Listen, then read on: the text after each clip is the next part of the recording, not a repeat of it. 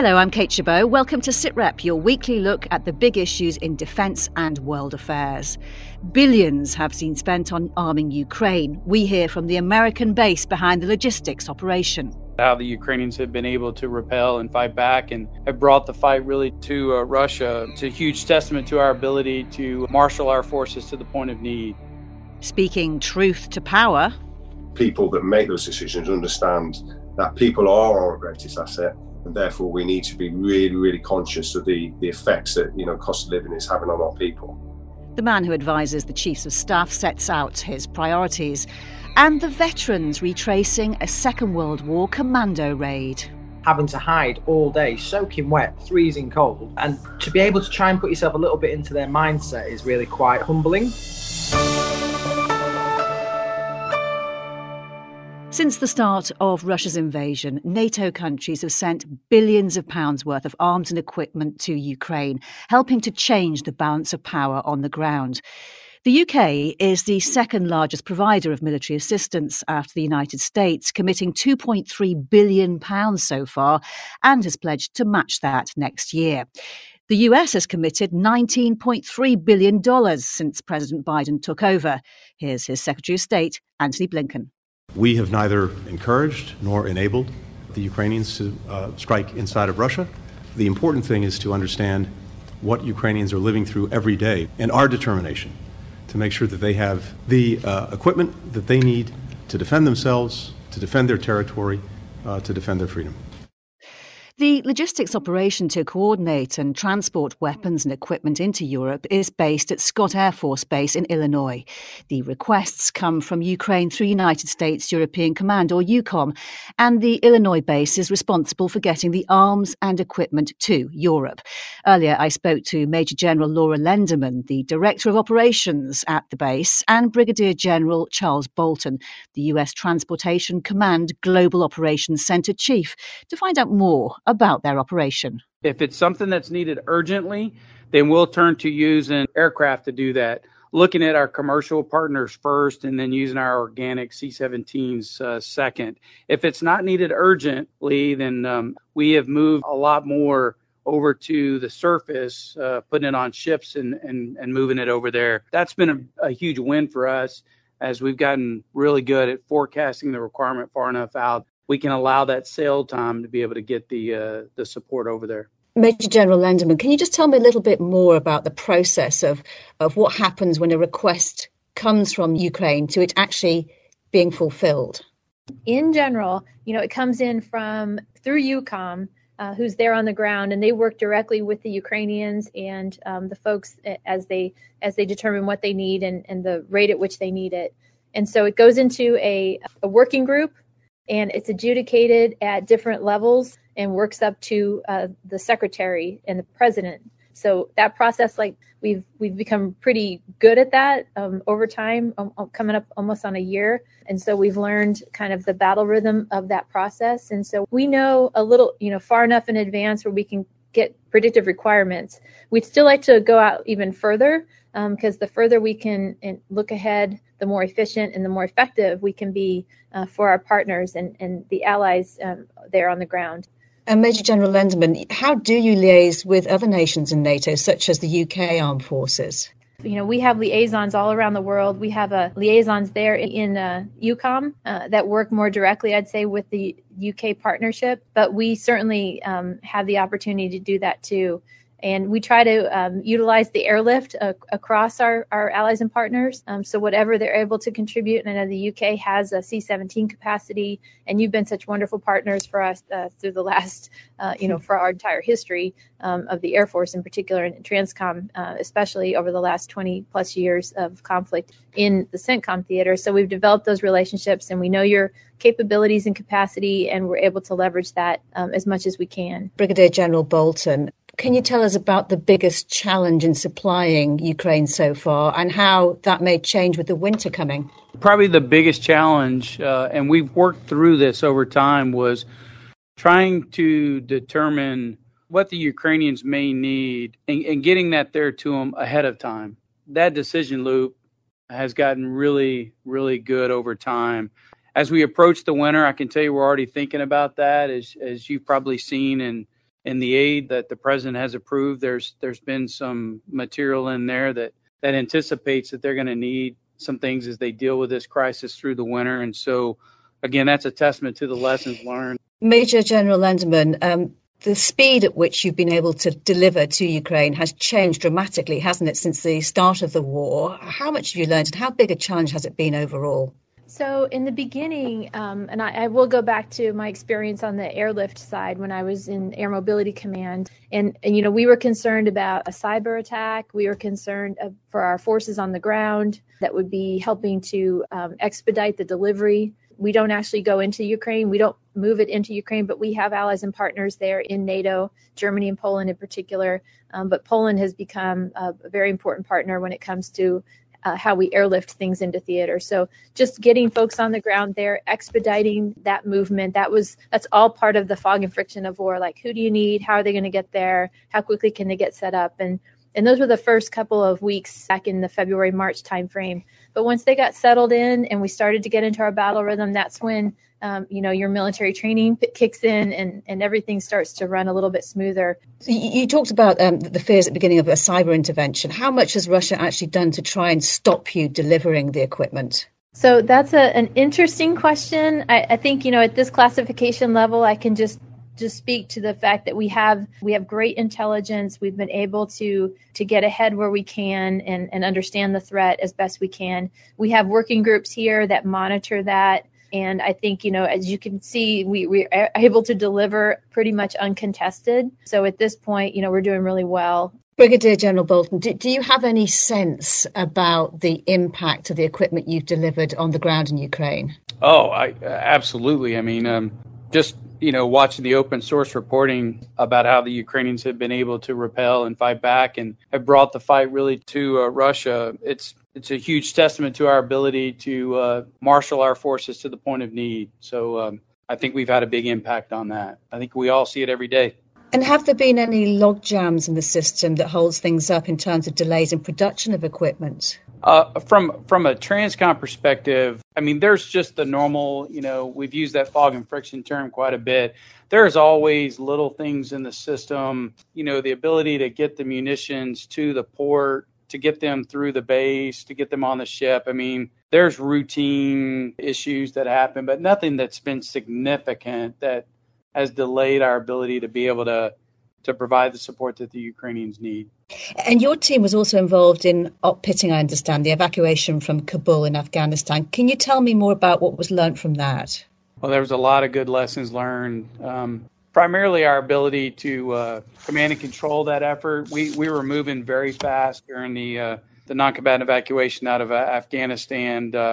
As you saw all the pictures, and the ability to coalesce that information, disseminate it, took a lot of work. So we've improved a lot of our information technology to be able to provide updates to our senior leaders quicker, be more agile about it, less manpower intensive.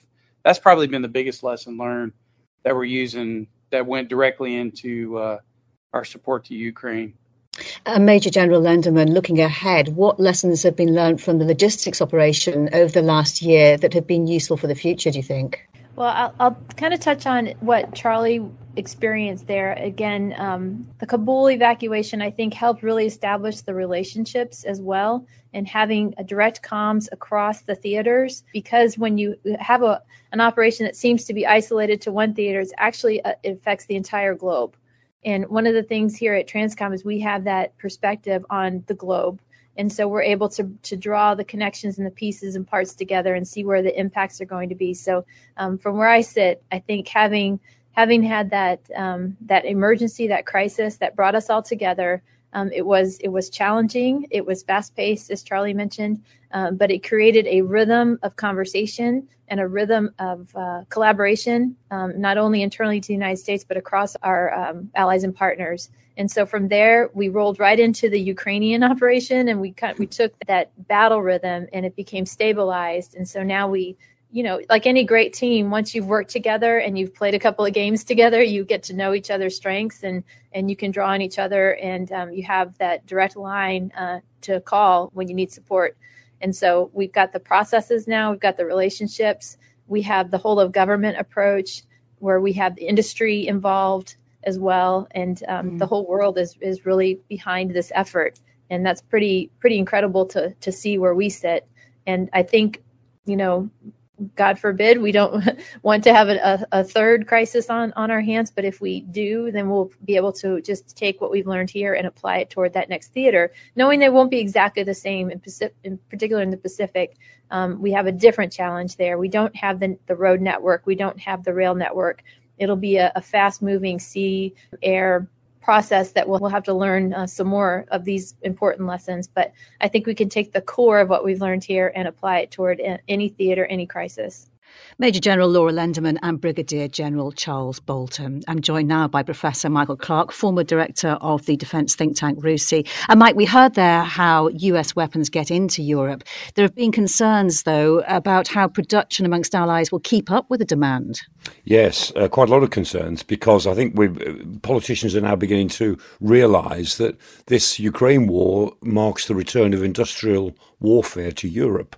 And that means that our defence industries are all now producing at too small a rate to meet those requirements. Although defence industries in Europe and the United States are very good, they've consolidated so much in recent years that their physical ability to produce vast quantities, particularly of ammunition, is severely limited. And the United States, they revealed this week that they've given 1 million shells, artillery shells, to Ukraine, and they've just upped their order. They normally produce 14,000 artillery shells a month in normal times, and they've just decided that they need 20,000 a month from next year and 40,000 a month by 2025. So they're tripling their production of artillery shells. They're doubling their number of rockets for HIMARS rockets and multiple launch rocket systems.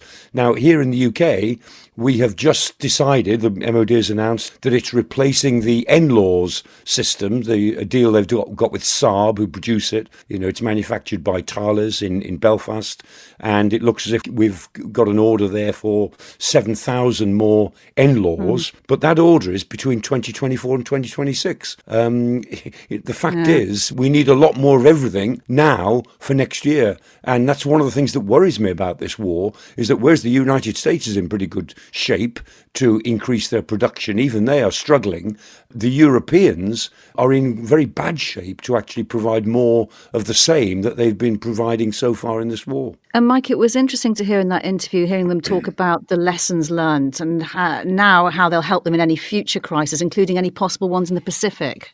Yeah, what they were both saying there, the Brigadier General and the Major General, was the old Eisenhower motif, really, which is that plans are rubbish, but planning is everything. Any given plan you've got won't meet the requirements, but your ability to plan, your ability to react to the situation is fundamental. And what they were saying there is that we learned out of the Afghanistan fiasco how to work with certain allies. We're learning lots of things out of this. And as they said there, we think we're confident that we can work in any theatre, any crisis, because they've now developed a system where Transcom, the US Transport Command, can deliver by air or sea or land, more or less anywhere in the world, more efficiently than they were doing before. And the challenge, of course, is that as allies, both allies in the Pacific, like South Korea and Japan, allies in Europe, like the rest of us, we've got to step up to that. We've got to take this much more seriously than we thought we would have to before. We always thought we had at least until 2030 before it really got serious. Well, no, it's serious now. And we've got to get on with it. Mike, stay with us. Speaking truth to power is not always easy, but in some ways it's the job description of SEAC, otherwise known as the Senior Enlisted Advisor to the Chiefs of Staff Committee. WO1 Rick Angove has had that job since January. His stated role is to bring the perspective of warrant officers, non-commissioned officers and junior ranks to the most senior people in the armed forces. His remit covers standards in culture, conditions and pay, training, families, mental health, development opportunities and veterans. He spoke to me earlier and I asked him first how he would describe his role. The role of SEAC is relatively new in concept, and we're still sort of really defining exactly where it gets after it. But certainly from my perspective, it's so wide ranging that actually it's quite a privilege to hold the role. So I can cover everything from diversity, inclusion, culture of the armed forces, all the way through to the effects that we're seeing in the impacts of things like the current cost of living crisis and how that affects the operational sort of side of things for our people. So it's fairly diverse and broad, especially for one person to take, which also means that, I need to be really heavily linked in with both, the senior leaders from a military perspective, but also our senior civil servants in main building, because they're ultimately the ones that do the policy. So, being that interlocutor and having good relationships is really important. And what experience have you had in your career before taking this role that's helped you do what you're doing now? Yeah, I joined the Royal Marines at 16 years old, so I'm nearly 32 years into a very long career. But I think the experience that I've gained going through from a very young Marine all the way up to having held 2 appointments at Regimental Sergeant Major at unit level, and then become the Brigade Regimental Sergeant Major, and then the job that I did before this, which was Corps Regimental Sergeant Major for the Royal Marines, I think really set me up certainly for an element of success in this role, because all of those positions are not too dissimilar to what I do now.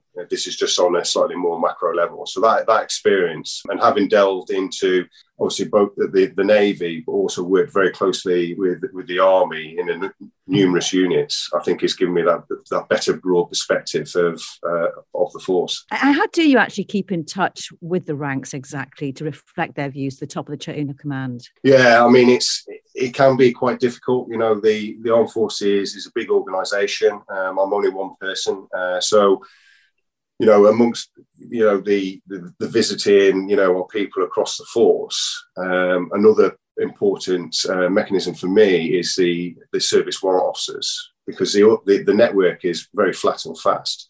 So using them to be able to get a feel for each of the services is really, really important.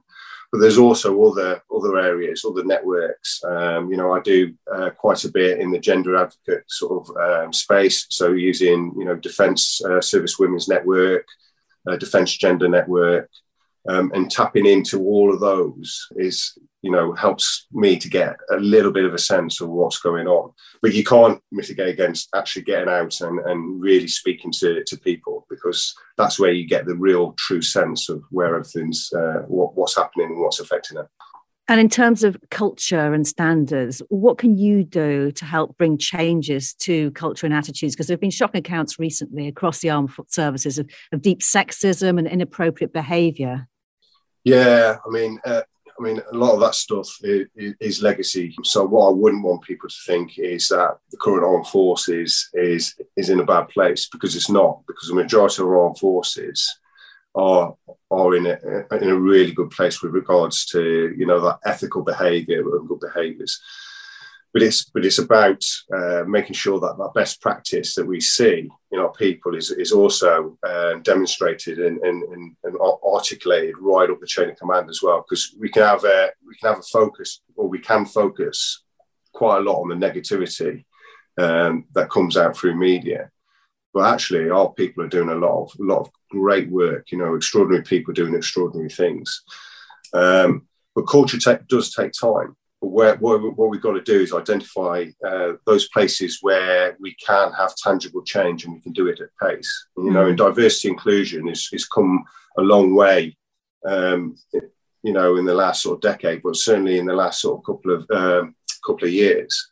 But it's slow progress. And what we need to do is actually identify areas, as I've already alluded to, and get after them very, very quickly to make sure that all our people, irrespective of gender, beliefs, are treated exactly the same. Because then, we will have a better, diverse, and more operationally focused force. And do you worry overall that standards are slipping, or are you satisfied? I'm satisfied, absolutely. Standards are introduced, week one, day one, during phase one training. And as I say, for the majority of our people, our values and standards and our mindset are intrinsically, bred into them from day one. And they live by that. a lot. And you only have to see that when you speak to some of our people, where they're doing UK resilience operations in the UK, what they're doing in training and development and helping Ukraine, or even out doing global operations. It's really, really impressive. So I am fairly content that we are in a good space in that. But we need to make sure that the whole force is doing it. And it's always the minority of people that sometimes get it wrong that we need to educate. You mentioned earlier about the cost of living being a particular pressure, and that does affect individuals. What can you do to help members of the armed forces? So this role doesn't own any levers or any direction, but what I can do is represent the views from essentially the shop floor via the service warrant officers into people like the Chief of Defence people and all of his team that work in main building to make sure that when they're looking at policies that affect our people, that view is represented. And for a typical example is the recent rise we had for 7% pay allowances. That was also using the network to identify some of the issues that some of our people are having, whether that was getting in and out of work, family issues, and all of that. Is cohering all of that and then feeding that in. And it's just one other mechanism that they can have to, inform. But ultimately, I think what we've all got to be very conscious of is we're in a really tight financial situation now, and there's some ruthless priorities that need to be done. And I think this role, along with all the other networks, is just making sure people that make those decisions understand that people are our greatest asset, and therefore we need to be really, really conscious of the effects that cost of living is having on our people, because it's not just them as individuals as service personnel, it's also their families. And although it's a societal issue, where we can make changes that help mitigate some of those pressures that our people are under, then almost certainly I will represent that, in the strongest sense. And we've had some good progress recently. That doesn't mean that it's perfect, and we still need to continue to do so. You mentioned ruthless priorities.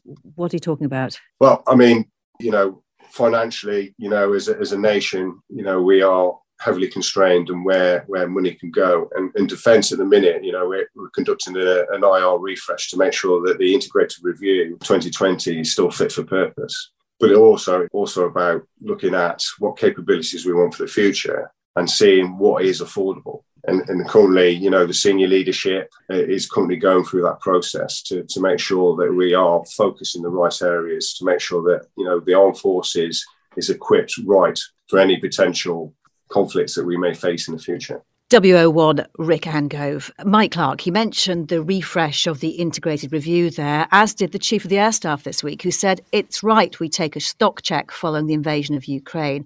What are you hearing about this refresh? Well, it's going ahead and it should be finished in January or possibly February. I don't think there's any need to revisit the essay, as it were, the context setting of the integrated review. That was all fine. It's all about priorities, really. And given that we are now involved in a war in Europe, which is the most dangerous situation we've had in the continent for a generation or more, it's obviously right that some of the assumptions are re-examined. But the problem is that the MOD, in a way, is also moving in the other direction, because it's trying effectively in real terms to save money spent on defence, because with inflation that's cutting into defence, and I think the real expenditure on the defence budget will be going down, not up, at exactly the time when we need to do more on defence. So somehow the refresh has got to square that circle.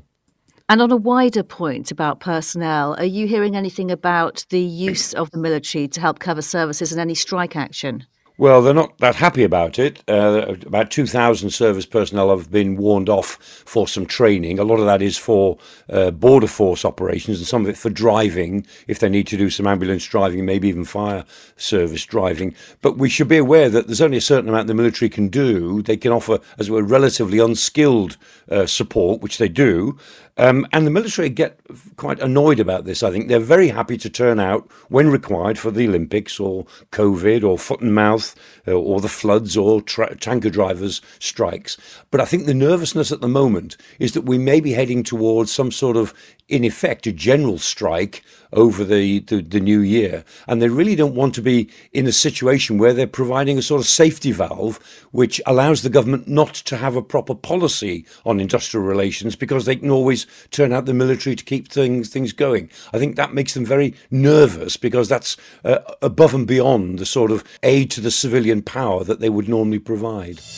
News, discussions and analysis. This is SITREP. Now, a group of ex-servicemen are currently kayaking up a French river to commemorate the 80th anniversary of Operation Frankton, a daring World War II mission. Operation Frankton's mission in 1942 was to mine and destroy enemy ships in Bordeaux, then under German occupation.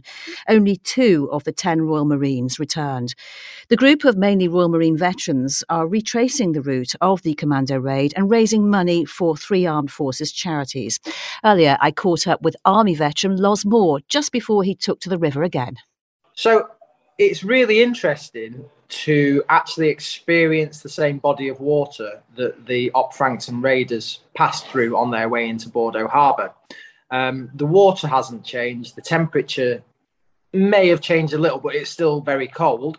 But it's more about seeing the way that the tidal flows cause different conditions on the water, from quite choppy, severe water, especially when we were entering from the Atlantic coast, down to really fast flowing waters now. So just being able to feel the different conditions has been quite good, but also to be able to see these little inlets where Hasler and his men would have had to have laid up during the day, and they're just little reed beds at the side of the larger estuary. And this is where these guys in very rudimentary basic kit would have been having to hide all day, soaking wet, freezing cold. And to be able to try and put yourself a little bit into their mindset is really quite humbling. Yeah, and Hasler was a man who led the expedition, wasn't he? What have you learnt so far about the kind of bravery that was needed? I think that the men who volunteered for this type of commando raid were a special breed of individual, because we were discussing it last night in the camp that these people didn't necessarily have the modern comforts of nowadays, central heating, lots of really nutritious food. They were hard people from hard times. So they already had that, but then they volunteered to go and do the extra commando training, which really pushed them to their limits. But then still to be able to launch into an operation like this in the middle of winter, after having sat on the bottom of the ocean in a submarine for 48 hours before even starting, and then literally getting out of that submarine, getting soaking wet, losing one of your boats immediately, losing a second one very soon after that, and thinking, gosh, we've still got to carry on down this enemy-occupied body of water and try and place limpet mines on German ships. It's unbelievable. Tragically, only 2 men survived of the original expedition. What's your assessment of what they achieved in the end, as a historian yourself? My belief is that we were a part of the war where Britain alone stood against the might of the Nazi onslaught. And Winston Churchill needed to show that he was still in the fight. He needed to show the British people that they still had that spirit to persevere. Arguably, they didn't have a massive strategic impact, but what they did do is showed the British people that we were still in this fight and we were still going to carry on. And so that was actually my belief, one of the main sort of reasons why these were so beneficial. And as I said, you're almost halfway through the paddling stage. Just talk us through what you got ahead and what the challenges are likely to be. So it's quite exciting now, because we actually get to enter from rural Bordeaux wine country and enter into Bordeaux proper. So we will see all of the Bordeaux public out and about enjoying their evening. And then we're gonna turn up with head torches on, and they're going to be quite surprised to see these 5 strange-looking boats and 10 strange-looking men climbing out from a pontoon onto the middle of where they're having their sort of evening meals. So it's going to be quite exciting, and I think that will really be, job done. 8 months of planning, that will really be the culmination for us all to sort of really stamp our mark on this as the 80th anniversary, just to pay our respects to the bravery of the men of Operation Frankton. Los Moore, and there will be commemorations in Bordeaux to mark the anniversary.